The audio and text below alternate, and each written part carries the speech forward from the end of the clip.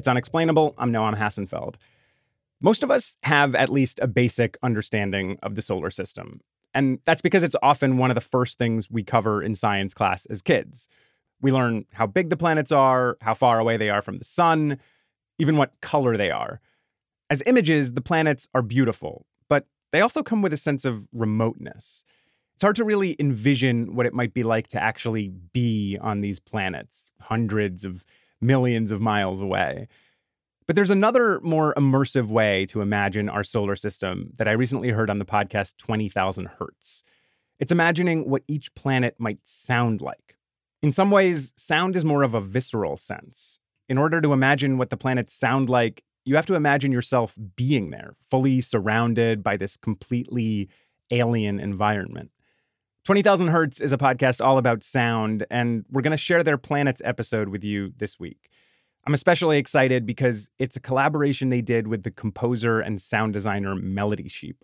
The sound design in this episode is truly fantastic, so I'd recommend using headphones if you can. Okay, here's 20,000 Hertz and host Dallas Taylor.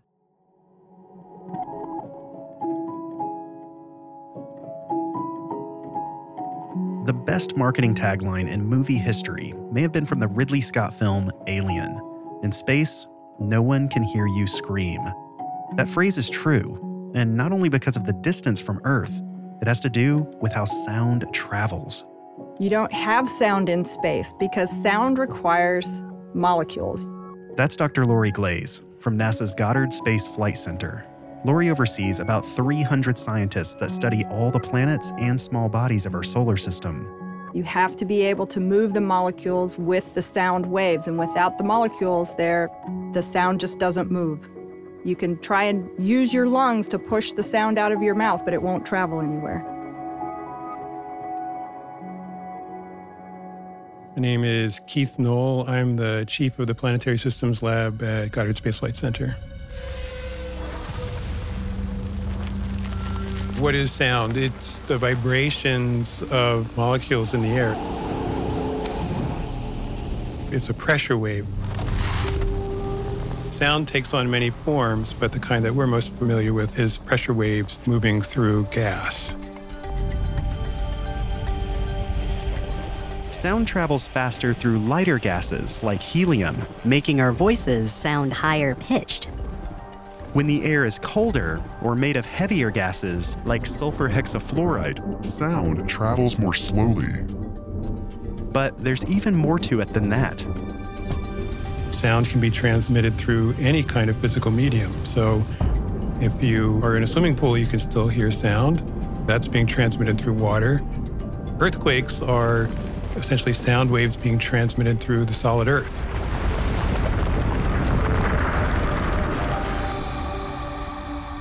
Our experience of sound here on Earth is only a sliver of what's possible.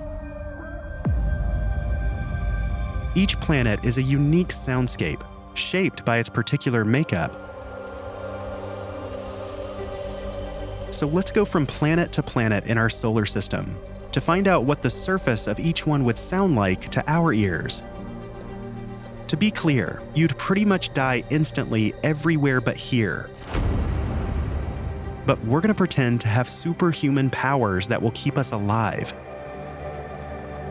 So with that disclaimer out of the way, let's start closest to the sun. Places like Mercury and these rocky bodies with no atmospheres would be similar to being in space. There would not be much sound, if any. With its near-vacuum surface conditions, it might seem like Mercury would be completely devoid of sound. But it's there. Not in the air, but in the rocks. Scientists have found evidence that the planet is seismically active. So if you put your ear against the ground, you might catch the sound of something strange. A Mercury quake.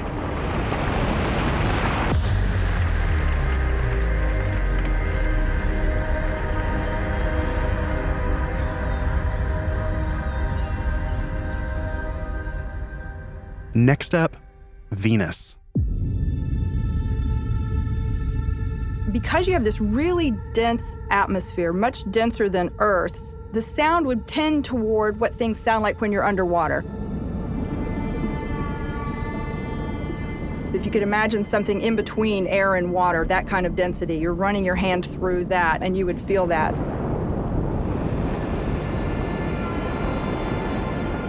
If you were to just materialize in that environment of 900 degrees Fahrenheit and 100 times our atmospheric pressure, you would first be crushed, and then you would probably just burn up completely.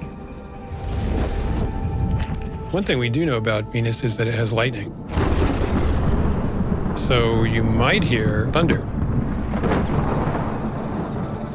It turns out that Venus is one place we have real audio from.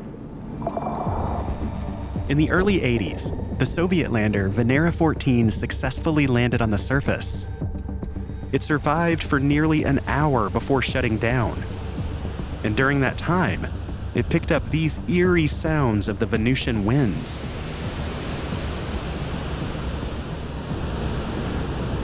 But what about something more human?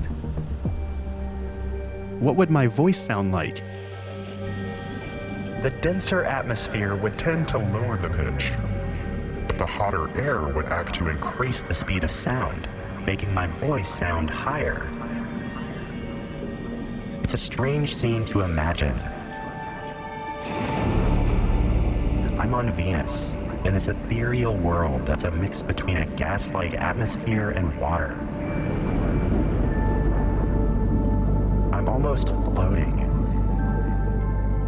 My voice, the thunder, it's all slightly muffled and distorted as it travels through the thick atmosphere.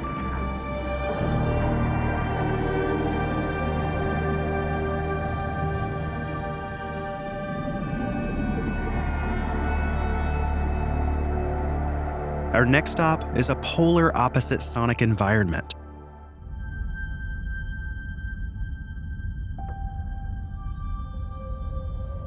Sound on Mars is going to kind of be the opposite direction of Venus because the atmosphere on Mars is very, very thin compared to Earth's, and so there's just not very many molecules.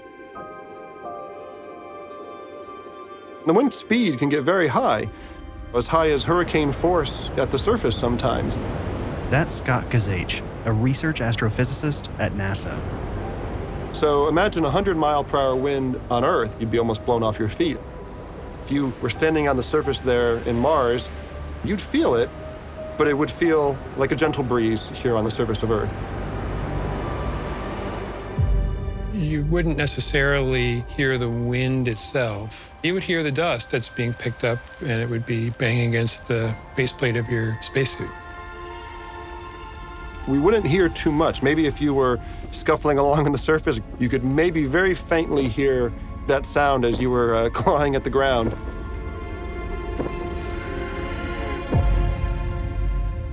But Mars is another world where we don't have to rely purely on speculation. After sending robots for decades, we finally received the first real audio from the surface of Mars, recorded by the Perseverance rover in 2021.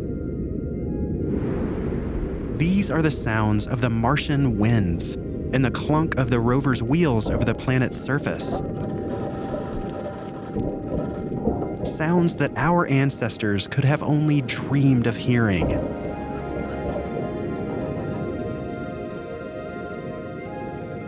Wind and rocks are one thing, but what would our voices sound like? In this thin atmosphere, speech would sound quieter and wouldn't travel as far. And while the low-density air would usually make our voices sound higher, the colder temperatures would Slow down the sound, and the pitch would balance out. The biggest change would come from the composition of the air. The atmosphere of Mars is mostly carbon dioxide, which absorbs high frequencies.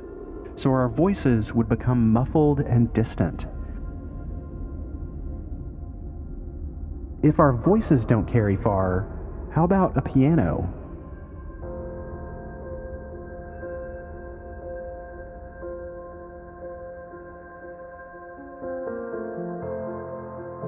In the faint Martian air, it would sound like something you might hear in a dream.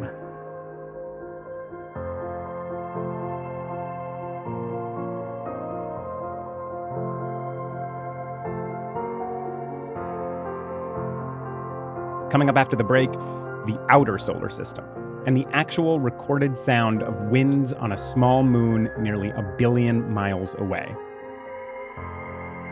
That's next.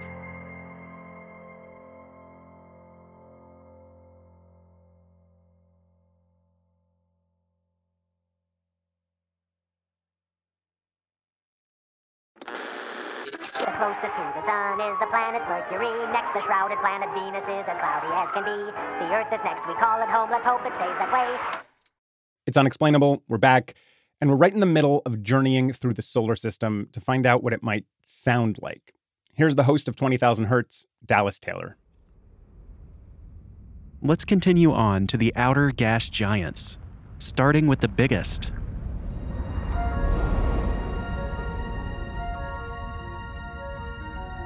Jupiter doesn't have a solid surface. The whole planet is made up of gas that gets denser and denser the deeper you go, eventually becoming a liquid.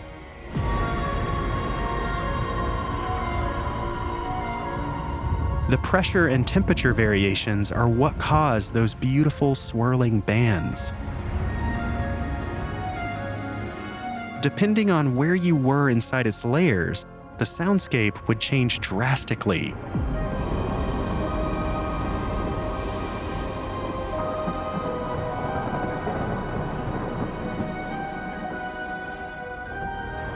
The interesting thing on Jupiter is that the pressure and the temperatures where the cloud decks are actually not so inhospitable.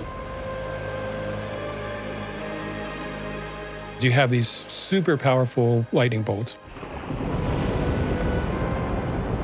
Or you'd hear echoes of echoes of echoes just back and forth.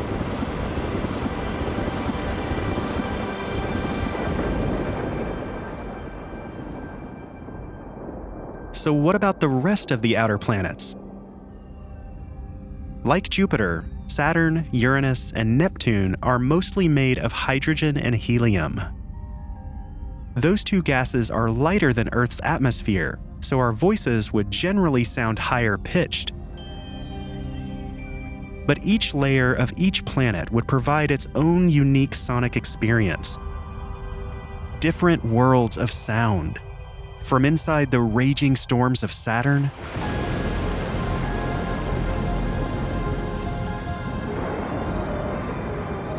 to the frigid methane clouds of Uranus.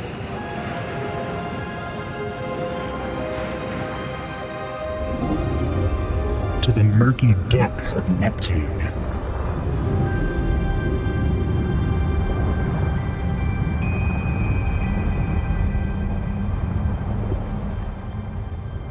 But what about our old friend Pluto?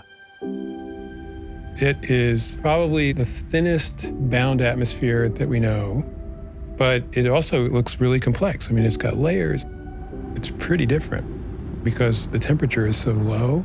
Nitrogen is an ice. Carbon monoxide is mostly an ice. That's probably the weirdest, most different kind of place in terms of thinking about how composition, temperature, pressure would affect the sound.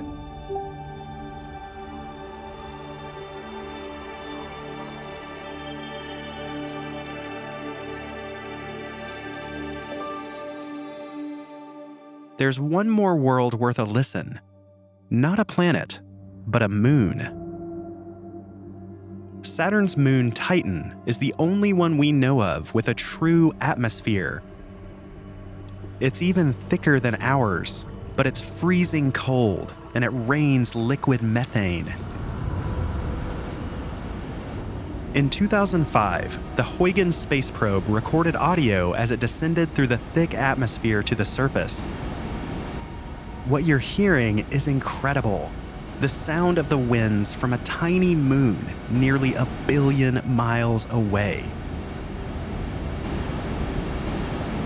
If you were standing on its surface, the soundscape might be eerily familiar. You might hear the sound of flowing liquid methane. Not a waterfall, but a methanofall.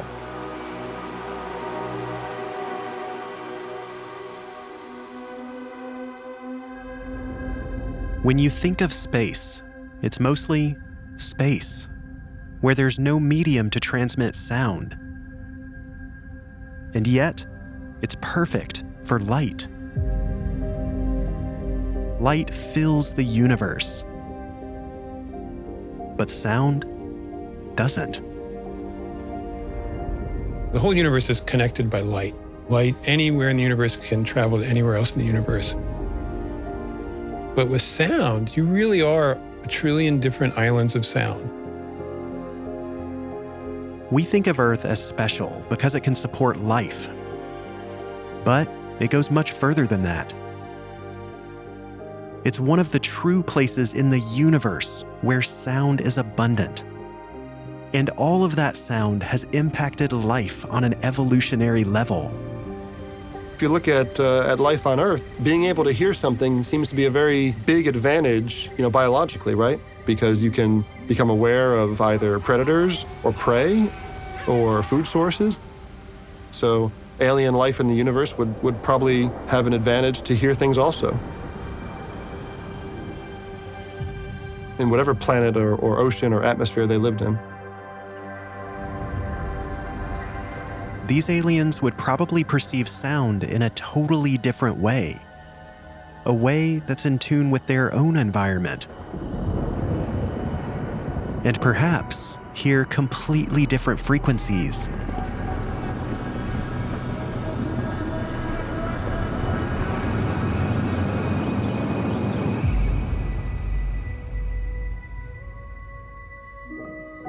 Sound as we understand it is so unbelievably rare.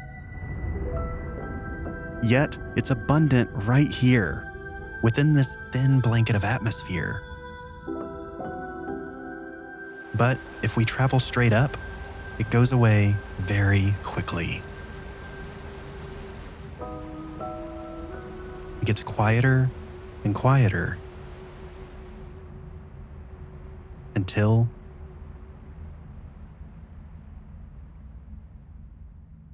it's gone.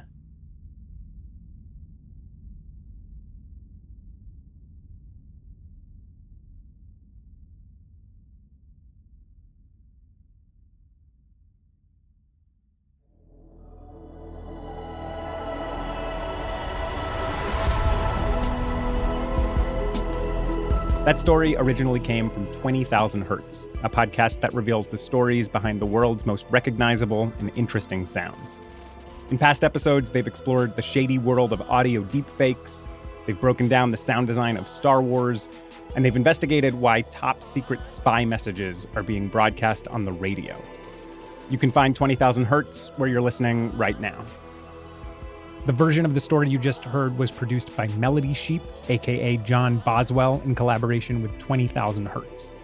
Melody Sheep is a composer, sound designer, and filmmaker. He sound designed and composed the music for this episode, and he makes some truly gorgeous videos, which you can find at youtube.com/melodysheep. In the episode, you heard from host Dallas Taylor and scientists Lori Glaze, Keith Knoll, and Scott Gazach. The episode was written by Kevin Edds and John Boswell, edited by Casey Emmerling, and mixed by De Facto Sound. Special thanks to Sam Sneebly and Colin DeVarney. As always, if you want to get in touch with us, we're at unexplainable@vox.com. Unexplainable is part of the Vox Media Podcast Network, and we'll be back next week.